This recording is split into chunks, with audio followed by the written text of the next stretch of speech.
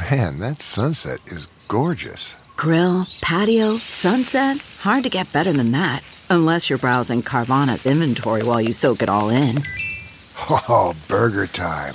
So sit back, get comfortable. Carvana's got thousands of cars under $20,000 just waiting for you. I could stay here forever. Carvana, where car buying meets comfort meets convenience. Download the app or visit Carvana.com today.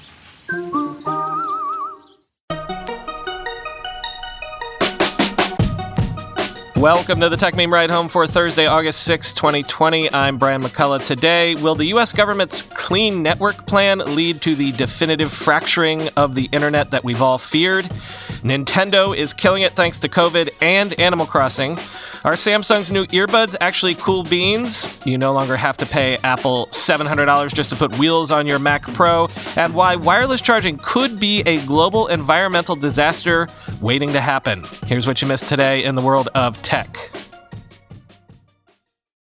In a speech yesterday, Secretary of State Mike Pompeo outlined a new 5-pronged, quote-unquote, clean network effort designed to curb potential national security risks allegedly posed by technology from China.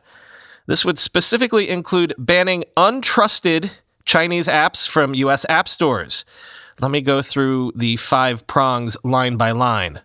First, a concept called Clean Carrier. The U.S. government is, quote, working to ensure that untrusted Chinese telecoms can't provide or interfere with U.S. communications. Second, Clean Store. Quote, we want to see untrusted Chinese apps removed from U.S. app stores, end quote. Third, Clean Apps. Pompeo said he wants to keep Huawei and other Chinese manufacturers from pre-installing or even making available popular U.S. apps. Fourth, Clean Cloud. Making sure Americans' data is protected and can't be accessed by cloud systems from Alibaba, China Telecom, Tencent, and others. Fifth, Clean Cable. Keeping undersea cables secure, particularly from Huawei. Quoting CNBC, with parent companies based in China, apps like TikTok and WeChat and others are significant threats to personal data of American citizens, not to mention tools for Chinese Communist Party content censorship, Pompeo said during a press briefing.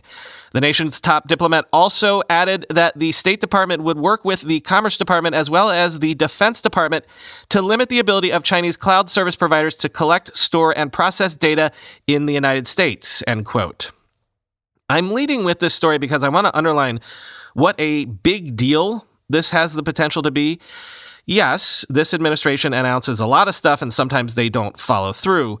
But if they did follow through, well, you know how we've discussed the potential fracturing of the open internet into all sorts of sub-internets, into a Chinese internet, a European internet under GDPR. Yeah, well, this would be another major step toward fracturing the internet, and it's actually being led by the U.S. government. I'm going to let David Pierce in his Source Code newsletter this morning explain why this has the potential to be so huge. Quote, the Clean Apps idea is a big one with serious ramifications. Huawei is the largest smartphone manufacturer on the planet, and cutting out all Chinese manufacturers like Oppo and Vivo would shake up the entire smartphone ecosystem. It would also effectively lock American software companies out of countries like India, where Chinese companies own most of the smartphone market. More broadly, a few people have pointed out to me that all these fights could effectively kill the open global internet. The Financial Times called the TikTok saga part of the carve-up of the internet and suggested forming a sort of World Trade Organization for cyberspace.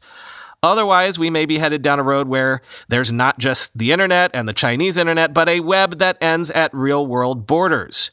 If you make phone software or run app stores, I'm looking at you, Sundar and Tim, you may soon be under a lot of pressure to pull back access on both. If you make an app that's used around the world, also known as basically everyone in big tech, the idea of your app suddenly not being allowed on Chinese-made devices is an existentially scary one, and right now a surprisingly real one, end quote. As Jane Lee writes in Quartz, quote, some worry that the U.S.'s tech policy is now following in the steps of authoritarian regimes, which advocate the concept of internet sovereignty. the idea that a nation's sovereignty extends from its physical territory into cyberspace. For years, China has blocked major foreign tech companies, including Google and Twitter, via a Great Firewall, which both prevents its citizens from viewing sensitive information and offers protection for its homegrown tech champions. For the U.S. to also shut out platforms based on their national origin, critics argue, would suggest that Beijing's version of a fragmented, tightly controlled internet is triumphing over that of an open internet. Even the language used by the U.S. government now mirrors that of Beijing when it comes to the internet. The Chinese government, for example, has implemented multiple internet cleanup campaigns to crack down on vulgar, pornographic, or politically sensitive content. In his announcement, Pompeo laid out 5 cleans to explain the areas covered by the government initiative. Quote, for decades, the U.S. has been perceived as the defender of free trade and free speech. The U.S., or at least the Trump administration, seems to have become less enthusiastic about those values, wrote Pavel Durov, founder and CEO of messaging app Telegram, in a post. Quote, soon every country is likely to use national security as a pretext to fracture international tech companies. And ironically, it's the U.S. companies like Facebook or Google that are likely to lose the most from the fallout, end quote. Perhaps it's that last bit, aside from, the whole breaking of the internet thing, that last bit is what we should watch closely for the purposes of this show. Because for a good, decade now, it seemed like there was nothing that could stop the inexorable rise and dominance of the major U.S. tech companies. But watch what would happen to the stock prices of, say, Amazon, Google, Facebook, Apple, if due to a cascading series of retaliatory bannings, those companies are suddenly shut out of Asian markets like India almost entirely. Speaking of strategic moves in a geopolitical game of chess, TikTok has announced that it is setting up its first data center in Europe with a $500 million investment in a facility in Ireland. The idea here is that the data of European TikTok users will now be stored in Europe, not China, to assuage concerns like the very ones we were just talking about. Quoting Bloomberg, promising to create hundreds of jobs, improve the, quote, safeguarding and protection of TikTok user data, and shorten loading times for users in Europe, the new data center is expected to be operational by early 2022. Once it goes online, European user data will be stored at that location, TikTok said. The outfit established its EMEA Trust and Safety Hub in Dublin earlier in the year and said the new investment, quote, signals our long-term commitment to Ireland, end quote. And TechCrunch notes this, quote, in June, TikTok also updated its regional terms of service, naming its Irish subsidiary as the local data controller alongside its UK entity, meaning European users' data no longer falls under its US entity, TikTok Inc. This reflects distinct rules around personal data which apply across the European Union and European Economic Area. So while European political leaders have not been actively attacking TikTok in the same way as Trump, the company still faces increased legal risk in the region. One of the ways of avoiding this risk is to process European users' data locally. So TikTok opening a data center in Ireland may also be in response to this, in that it will offer a way for it to ensure it can comply with requirements flowing from various European rulings, end quote. From the Doing Well in COVID Times department, we've mentioned several times now how well gaming has been doing at this moment in time. But maybe no one in gaming is doing better than Nintendo. In their quarterly report, Nintendo reported quarterly operating profits of $1.4 billion, which is, get this, up 428% year over year. Sales of Nintendo Switch and Switch Lite consoles grew 167% year over year to 5.68 million units. And not only that, in an era where stores are increasingly closed or people aren't going out to do their shopping, digital sales of software climbed 230%, accounting for about 56% of total software sales. As you heard, the McCullough family became a Switch family during the pandemic, and these days we are an Animal Crossing household first and foremost, and apparently we are not alone in this, quoting Polygon. Animal Crossing New Horizons is undoubtedly the video game of the pandemic, at first selling millions of units in the first 11 days alone.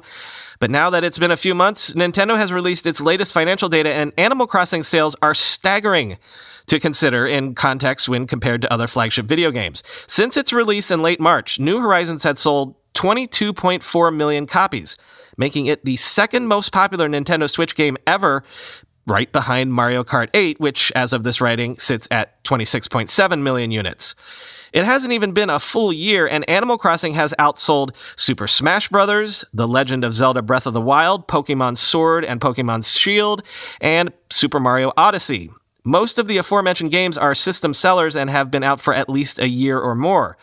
Prior to this year, any one of the Switch games on this list could have been considered more mainstream than Animal Crossing, but a lot has changed in the last few months. Animal Crossing is a household name now, to the degree that it seems like only a matter of time before it becomes the Switch's best-selling game ever.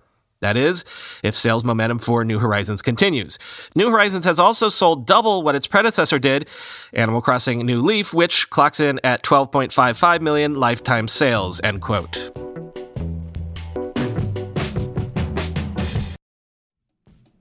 In 2023, just 10 vulnerabilities accounted for over half of the incidents responded to by our sponsors today, Arctic Wolf Incident Response. Wouldn't you love to know how to take these vulnerabilities off the table and make life more difficult for cybercriminals? That's just one of the essential insights you'll find inside the Arctic Wolf Labs 2024 Threats Report, authored by their elite team of security researchers, data scientists, and security development engineers, and backed by the data gained from trillions of weekly observations within thousands of unique environments. This report offers expert analysis into attack types, root causes, top vulnerabilities, TTPs, and more. Discover the attack vectors behind nearly half of all successful cybercrimes, why ransom demands climbed 20% from 2023, and find out why 2024 will be an especially volatile year for cybersecurity. Learn more and get your copy now at arcticwolf.com/techmeme. That's arcticwolf.com/techmeme. How powerful is Cox Internet? Powerful enough to let your band members in Vegas, Phoenix, and Rhode Island jam like you're all in the same garage. Get gig speeds powered by fiber from Cox. It's internet built for tomorrow, today. Cox, always building better. Download speeds up to 1 gigabit per second. Cox Internet is connected to the premises via coaxial connection. Speeds vary and are not guaranteed. Cox terms and other restrictions may apply. CarMax is putting peace of mind back in car shopping by putting you in the driver's seat to find a ride that's right for you. Because at CarMax, we believe you shouldn't just settle for a car. You should love your car. That's why every car we sell is CarMax certified quality, so you can be sure with upfront pricing that's the same for every customer. So don't settle. Find love at first drive and start shopping now at CarMax.com. CarMax, the way car buying should be. The Samsung Unpacked event was just yesterday, but if you believe Chris Welch over at The Verge, the surprise breakout announcement from yesterday was for something that a lot of us kind of ridiculed. Those Galaxy Buds Live, those things that look like actual beans that you put in your ear. Well, Welch says maybe they're cool beans. An unconventional design for earbuds might actually turn out to be a winner, quoting from his review. The $169.99 Buds Live have a style all their own. They're super reflective in the bronze color, which can look more rose gold in some lighting. But I generally like the look and the fact that Samsung is experimenting. You've never worn earbuds quite like these, which means putting them in the first few times feels a bit foreign, and you might overthink it. Turns out they slot into the concha of my ears quite naturally. The bean design works, and are both comfortable and stable once there. There are no silicone tips. The speaker points directly into your ear canal. The Buds Live have some silicone stabilizers near the top, and there's a slightly larger set included in the box if those help the buds better sit in your ear's contours. The tap controls work just like those on the Galaxy Buds Plus. Single tap to pause, double to skip, 3 to go back, and you can customize what a long press does. The Galaxy Buds Live carrying case, which has a USB-C port and wireless charging support, is wonderfully compact, though the earbuds will definitely go flying out if you drop it since they don't have a very deep cradle. With 3 total beam-forming mics, 2 on the exterior and 1 inside the Galaxy Buds Live have performed just fine during my Zoom meetings and voice calls. Samsung says they also have a voice pickup unit in the hardware for improved speech detection. You can use either bud independently while the other is charging in the case. Taken as a whole package, the Galaxy Buds Live exceed what I came in expecting based on the leaks and the uncertainty I had about what the bean shape would mean for comfort and sound quality. Neither wound up being a concern after actually using them. If you're okay living with a healthy dose of outside sound while listening to the Galaxy Buds Live, there's a lot to like, end quote. Remember how the Mac Pros have those optional wheels that you can attach to make your rig more portable? Except the wheels themselves cost a pretty penny, $699. Well, OWC is now taking pre-orders for a kit that will allow you to easily add wheels to your Mac Pro for a third of what Apple charges, though that still means $200 for wheels. Quoting Apple Insider, the Rover Pro wheels can be installed in under 2 minutes and require no special tools. Just screw them onto your Mac Pro's factory feet and tighten them by hand. When you're done moving your computer, removing the wheels can be done in a few minutes as well. If you plan on keeping the wheels on permanently and still want a bit of extra security, the Rover Pro kit includes wheel stops. The wheel stops clip to the casters to prevent movement, perfect for tile, laminate, and hardwood floors. OWC's wheels feature 360-degree articulation, non-marking soft rubber tread, and low-friction bearings, and a highly polished stainless steel look to match the Mac Pro.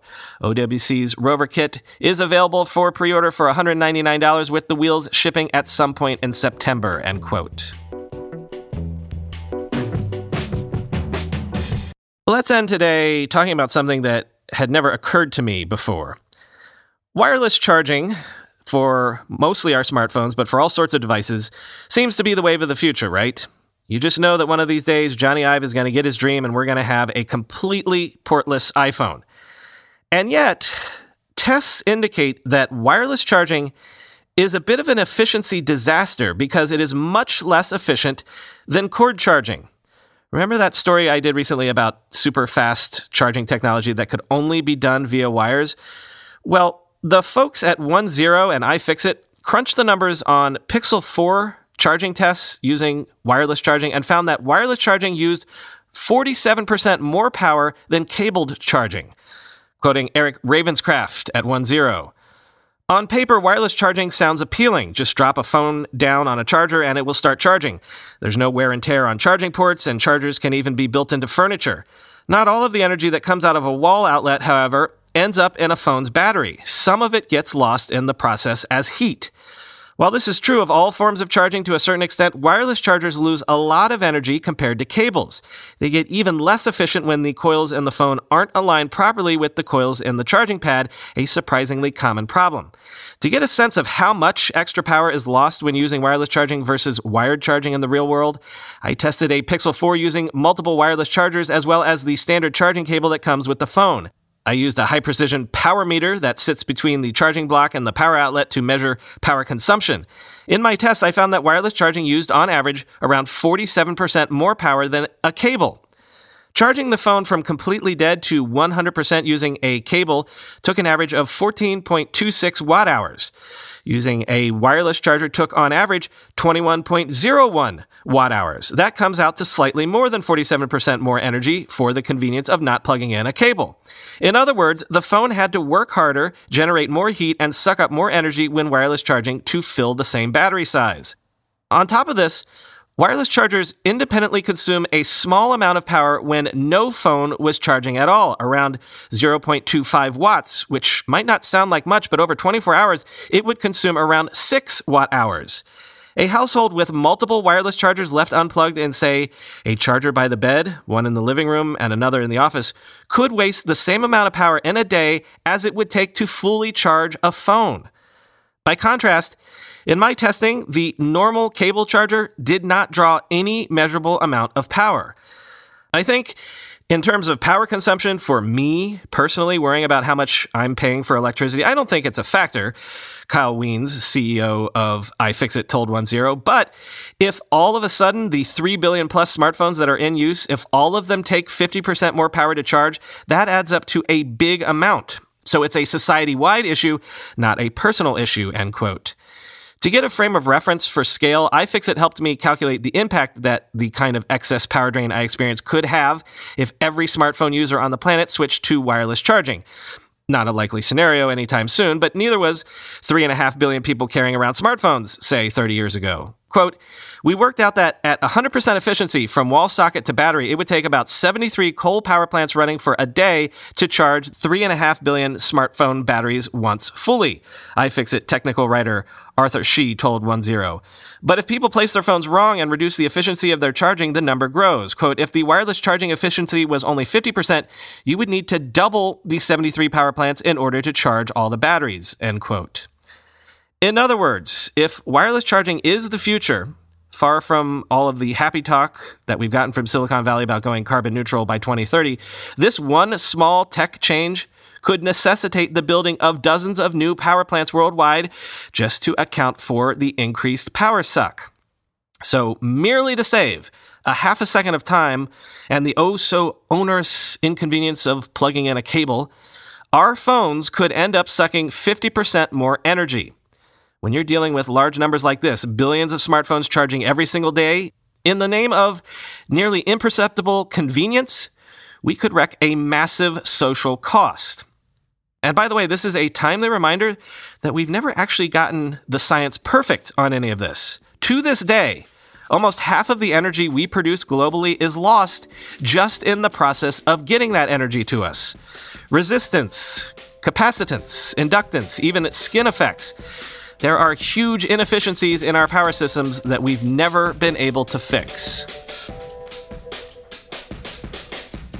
That is all for today. If download numbers are to be believed, we've picked up several thousand new listeners over the last couple weeks.